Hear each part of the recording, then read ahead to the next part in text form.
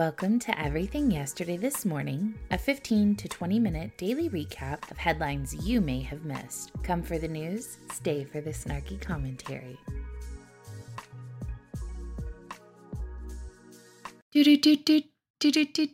Good morning and welcome to Monday's edition of Everything Yesterday This Morning. I am your host, literally Heather. Wake up, it is Monday, there's work to do. No better way to start your day than hearing about some great deals from PSA. Yes, I'm rhyming now. Okay, so Palmetto State Armory is running a deal as of recording on a PSA 16-inch mid-length 5.56 M-LOK MOE rifle with MBUS sight set for only $549.99. It's almost 50% off, y'all, and further proof that there's no excuse to not be armed. There's also a SIG-mounted weapon light on clearance for only $69.99. And apparently, quite a few of you were unaware that Palmetto State Armory also has Caliber coffee, so that will be a staple link on every morning show episode from this point moving forward. I'll probably come up with some super catchy phrase to entice you to buy some, maybe partner with a coffee mug with a little Caliber coffee, and Everything Yesterday This Morning, I'm not sure, but I am still waiting on someone to review it for me. I need you guys to buy some, taste it, let me know what you think. I would love to hear how it tastes. I have to live vicariously through you.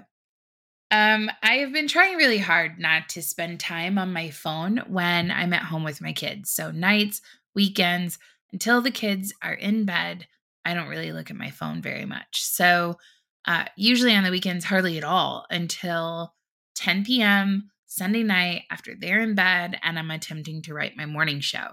I am always amazed at what news stories transpired over the course of the weekend. First and foremost, as he kicks off his not-so-secret bid for the presidency, Gavin Newsom was dealt a beautiful blow to his gun-grabbing agenda this weekend. A federal judge struck down California's ban on firearm magazines holding more than 10 rounds Friday as unconstitutional, arbitrary, and capricious. The ban, which was adopted through a 2016 proposition, had gone through various appeals until the Supreme Court sent the case back to lower courts following its ruling in New York v. Bruin. The decision requires that firearm regulations don't impede on the language of the Second Amendment and be consistent with the nation's historical tradition. Judge Roger Benitez, pretty much the only man working for Californians' freedom, in Friday's decision said the ban on high-capacity magazines fails to meet that standard and that there is no national tradition of prohibiting or regulating firearms based on firing capacity or ammunition capacity. Benitez wrote that one government solution to a few madmen with guns makes into criminals responsible, law-abiding people wanting larger magazines simply to protect themselves. California Governor Newsom said in a statement that decision is just politics, pure and simple, noting Benitez's record for rolling back gun control legislation. No, trying to remove the rights of peaceable citizens because you're a tyrant is politics. Benitez is following the law. As a governor, you should try it sometime. California Attorney General Rob Bonta filed a notice of appeal vowing to fight for our authority to keep Californians safe from weapon enhancements designed to cause mass casualties. It's gross to hear people who are servants talk about their authority and say the quiet part out loud. The injunction on the ban will be stayed for 10 days, according to the decision. The president and general counsel for the California Rifle Pistol Association, Chuck Michael, whose group originally filed the case, along with several private gun owners, praised the ruling, saying the clock is ticking on absurdly restrictive laws that violate the Constitution. Billy Clark, who is a litigation attorney at Giffords Law Center, told CNN he was confident the decision will be overturned and called a large capacity magazine regulation common sense and constitutional. Maybe you should read that Constitution and you will see how not common sense it is. Speaking of Newsom and his kickoff to his presidential run, the Joe Biden campaign strategy to respond to the GOP debate on Wednesday night is to send Gavin Newsom, not the president, to lead response efforts. Newsom will be on the ground at the debate to push back on Republican comments and highlight anything that the Biden team deems to be extreme rhetoric out of the debate.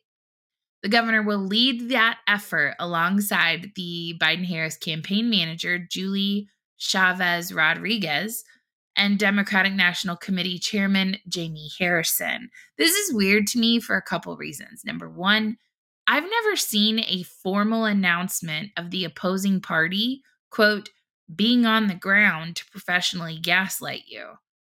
Number two, what does that even look like? Are they going to be standing outside on a stage giving live commentary over the debate? Will the news crews be covering Gavin Newsom instead of the GOP debate? What fresh hell of Ministry of Truth is this at this point? The campaign response builds off the strong and effective plan from the first debate with a clear North Star: push back on Republicans' lies and highlight their extremism at every turn. Our response will ensure we hold every Republican and their extreme positions accountable, campaign advisors said. Oh, so you're just going to call them terrorists because they don't agree with you. Got it. The Wednesday debate will be hosted by Fox Business Network and is expected to have a large focus on the Republicans' economic strategy. Former President Trump is not expected to join the debate after not attending the first one in August, but the Biden campaign expects the so-called MAGA agenda to be on display. You can expect the Biden campaign and our allies to point out the stark contrast between Bidenomics and the extreme MAGAnomics policies we'll hear on the debate stage, advisors said. That ought to be rich, but not really rich, because with Bidenomics, I'm paying almost $5 a gallon in gas and nearly 30% more year over year in food costs. The timing of next week's debate, as MAGA Republicans are willing to shut down the government unless Donald Trump gets his way. Donald Trump is not even in office right now. It shines a brighter spotlight on economic impacts of the extreme MAGAnomics agenda. On the debate stage, Republicans will have to answer whether they're on the side of the MAGA shutdown or with the American people, advisors added. Newsflash, we aren't idiots. The government shutting down is a cost-saving measure for the American public. If there's no government, we get to keep our money and you aren't spending it on stupid shit or giving it away to Ukraine. You're just afraid if you shut down, it will be clear that the only people whose lives change are those dependent on the American taxpayer. The Biden campaign slammed Trump on Thursday for rooting for a government shutdown after the former president called on Republican lawmakers to use the looming government funding deadline as an opportunity to withhold funds from the Justice Department, which they should. Ahead of the debate, the Biden campaign also said it will put a focus on Latino political power during Hispanic Heritage Month. And with Univision being a debate partner, I'm sorry, Biden isn't debating. How is the Biden campaign putting focus on shit? He's sending a surrogate to do his job and isn't even hosting debates within his own party. What a joke. Also, did you guys notice it says Latino political power? It does not say Latinx. I guess they got the memo that that's not working very well for them. Speaking of the government spending money on stupid shit, the Department of Energy has announced a $325 million investment in new battery types that can help turn solar and wind energy into 24-hour power. Now, I know a lot of people take issue when I talk about things that only cost millions instead of billions of dollars. But that's because we have become ridiculously desensitized to what $1 million is, or even what nearly $500 million is, especially when those funds will be distributed among only 15 projects in 17 states and the Red Lake Nation in Minnesota. Batteries are increasingly being used to store surplus renewable energy so that it can be used later, during times when there's no sunlight or wind. The department says the projects will protect more communities from blackouts and make energy more reliable and affordable. The new funding is for long-term storage, meaning options that can last for longer than the 4 hours that's typical of lithium-ion batteries. Storage that can keep putting out energy from sundown to sun up, or for several overcast days at a time. It's the fervent work of thousands of engineers around the world right now because it's a serious way to address climate change by allowing natural gas or coal-fired power plants to be turned off. Or, and hear me out, you could focus on nuclear because the materials used in those batteries are also non-renewable resources. So, hard truth coming here, it's no better than coal, oil, and gas with regards to stealing from the planet. Long duration battery storage is like a rainy day savings account for energy storage, said Jody Lutkenhaus, a professor of chemical engineering at Texas A&M University. As long as these batteries use earth-abundant materials that are readily available, I don't see any drawbacks, Lutkenhaus said, alluding to minerals that need to be mined, including lithium. Oh, of course you don't see any drawbacks, Jody, because those materials will be mined thousands of miles away on the backs of slaves around the world. So you can continue to virtue signal in your classrooms about how important your work is. Government incompetence and nefariousness seems to be a theme, you guys. Not sure why. They're such great people and they're here to help. Two Americans, however, are alleging that the FBI lost or stole their property after seizing it through a shady process. Were you at the Capitol on January 6th? Did you have your property stored in a Liberty safe? Because I heard that's a surefire way to lose your shit. All we know is that their property was in a box and safe before the FBI broke into the box. Joe Gay, an attorney with the nonprofit law firm Institute for Justice, said, once the FBI broke into the box, we honestly don't know exactly what happened. We don't know if they lost it. We don't know if somebody pocketed it and walked away. We have no way of knowing. The Institute for Justice filed 2 lawsuits Friday on behalf of clients who had property seized from their safety deposit boxes in a March 2021 raid on U.S. Private Vaults, a Beverly Hills-based company. After prevailing in court, the FBI agreeing to return their property, both Don Moline and Jenny Pearsons discovered some of their property was missing and suspect the FBI's haphazard raid or sticky fingers are to blame. There's literally no explanation, Pearson said. I think you have to assume it's the simplest explanation. And I think, unfortunately, the simplest explanation is that they took it or lost it. A 79-year-old retired civil servant kept cash and 110 gold coins worth hundreds of thousands of dollars in his box to safeguard his financial security. He invested in the precious metals with the proceeds after he and his wife sold their Malibu home in 2002. Pearsons and her husband, Michael Stork, similarly rented a security deposit box in 2017 as a financial safeguard, storing around $20,000 in silver and $2,000 in cash. Neither Moline nor Pearson were charged with a crime. The FBI had been investigating U.S. private vaults, which shut down following the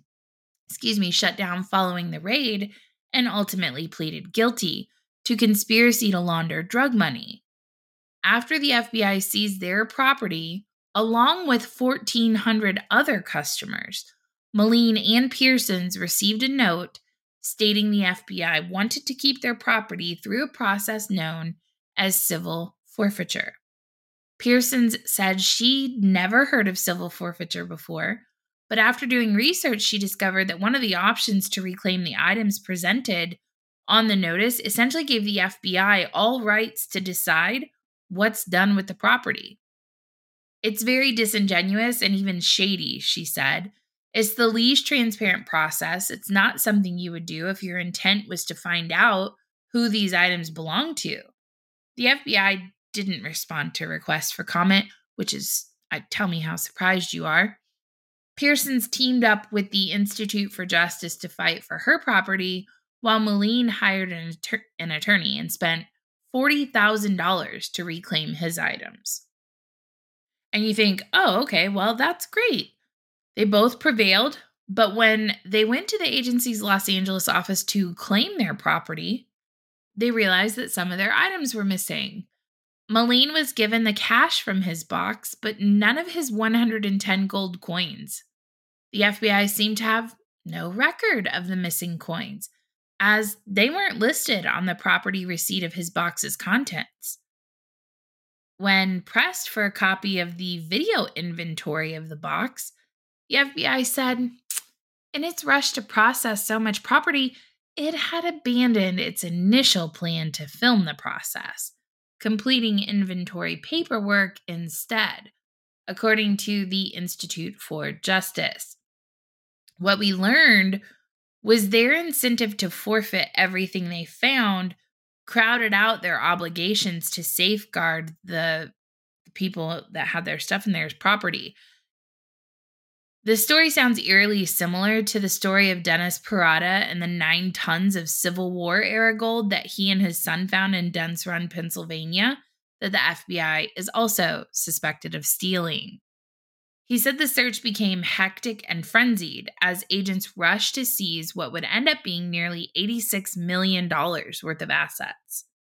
They crowded dozens of agents into this vault.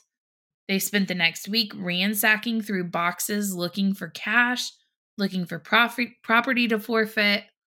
He said the FBI inventories listed items like, quote, miscellaneous coins or, quote, miscellaneous items, which were utterly useless for the intended purpose of protecting owners' property.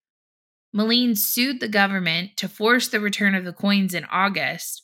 Months later, the government found and returned 47 of them, but told Moline that he must dismiss his lawsuit and file a claim with the FBI in order to track down the remaining 63. In March of this year, after filing his claim, the FBI told Moline it had investigated itself. There is no evidence that it had done anything wrong or careless, according to the Institute for Justice. The FBI had no reason to go through my box and they were careless in losing my savings, Moline said. For months, I was told they didn't have any of my coins before they eventually found some of them. I'm disappointed that I have to sue again in order to get my property back that should have been given back to me over 2 years ago. Similarly, when Pearsons went to claim her property in 2021, she noticed the $2,000 in cash from her box was missing. They never said, oh no, that wasn't in the box. They just didn't give it back. And they told us at the time that someone from the U.S. Marshal's office was going to call and talk to me about it, but then no one ever called. Could be that the way that the FBI and law enforcement carried this out was just really sloppy work, or there was never really any intention on giving it back, and so it really didn't matter because they thought they just got to keep everything. So to them, it was just one big pile.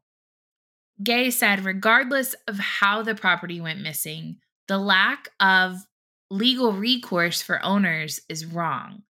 Both Moline and Pearson said the most eye-opening part of the entire experience was feeling like law enforcement cheated and lied to them. When I was growing up, we trusted and respected law enforcement, especially the FBI, Moline said. I'm not filing this lawsuit just for me. I'm fighting for a better world where people can trust law enforcement to do the right thing. I'm fighting to make law enforcement better. I would love to be able to be thankful to law enforcement for taking care of whatever criminal circumstance there was and for making sure that my involvement with it didn't have to be painful, Pearson said, but rather they've literally stolen. They don't have the ability to show me a video of them opening this up and going through it and saying, no, look, see, it wasn't there. It's just absolutely galling. But they investigated themselves, you guys. They didn't do anything wrong here.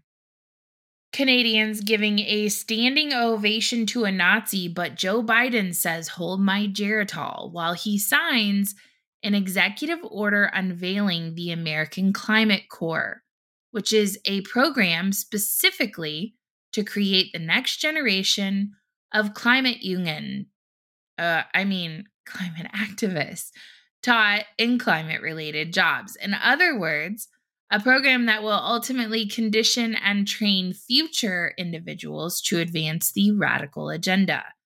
The American Climate Corps will pay 20,000 quote-unquote young people to get trained in climate-related jobs.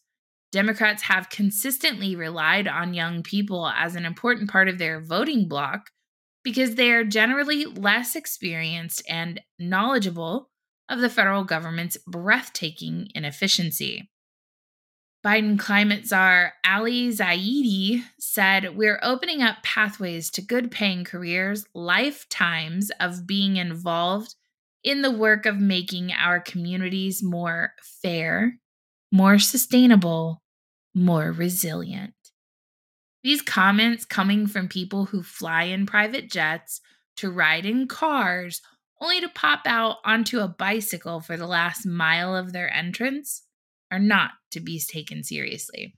The only and best good news to come out of the weekend is the announcement that Usher will be doing the halftime performance at the Super Bowl. The inner 90s girl in me said, what's up, old lady? I'm still here. That is your Monday edition of Everything Yesterday this morning. As always, I appreciate you guys tuning in. If you enjoyed the show, share it with a friend, make sure you're subscribed so you catch it when it drops at 6 a.m. on your drive into work. And with that being said, don't forget to stop at those Palmetto State Armory links in the show description. I love you guys. Got a big week ahead. May not bring a show to you after tomorrow because I've got 2 live streams on Tuesday and Wednesday night. So with all of that said, I love you guys. You take care. Have a great Monday. If you like today's show, be sure to subscribe and turn on notifications so you never miss an episode. Also, please don't forget to check out shouseinthehouse.com and never forget that free men do not need permission from any government. Have a great day.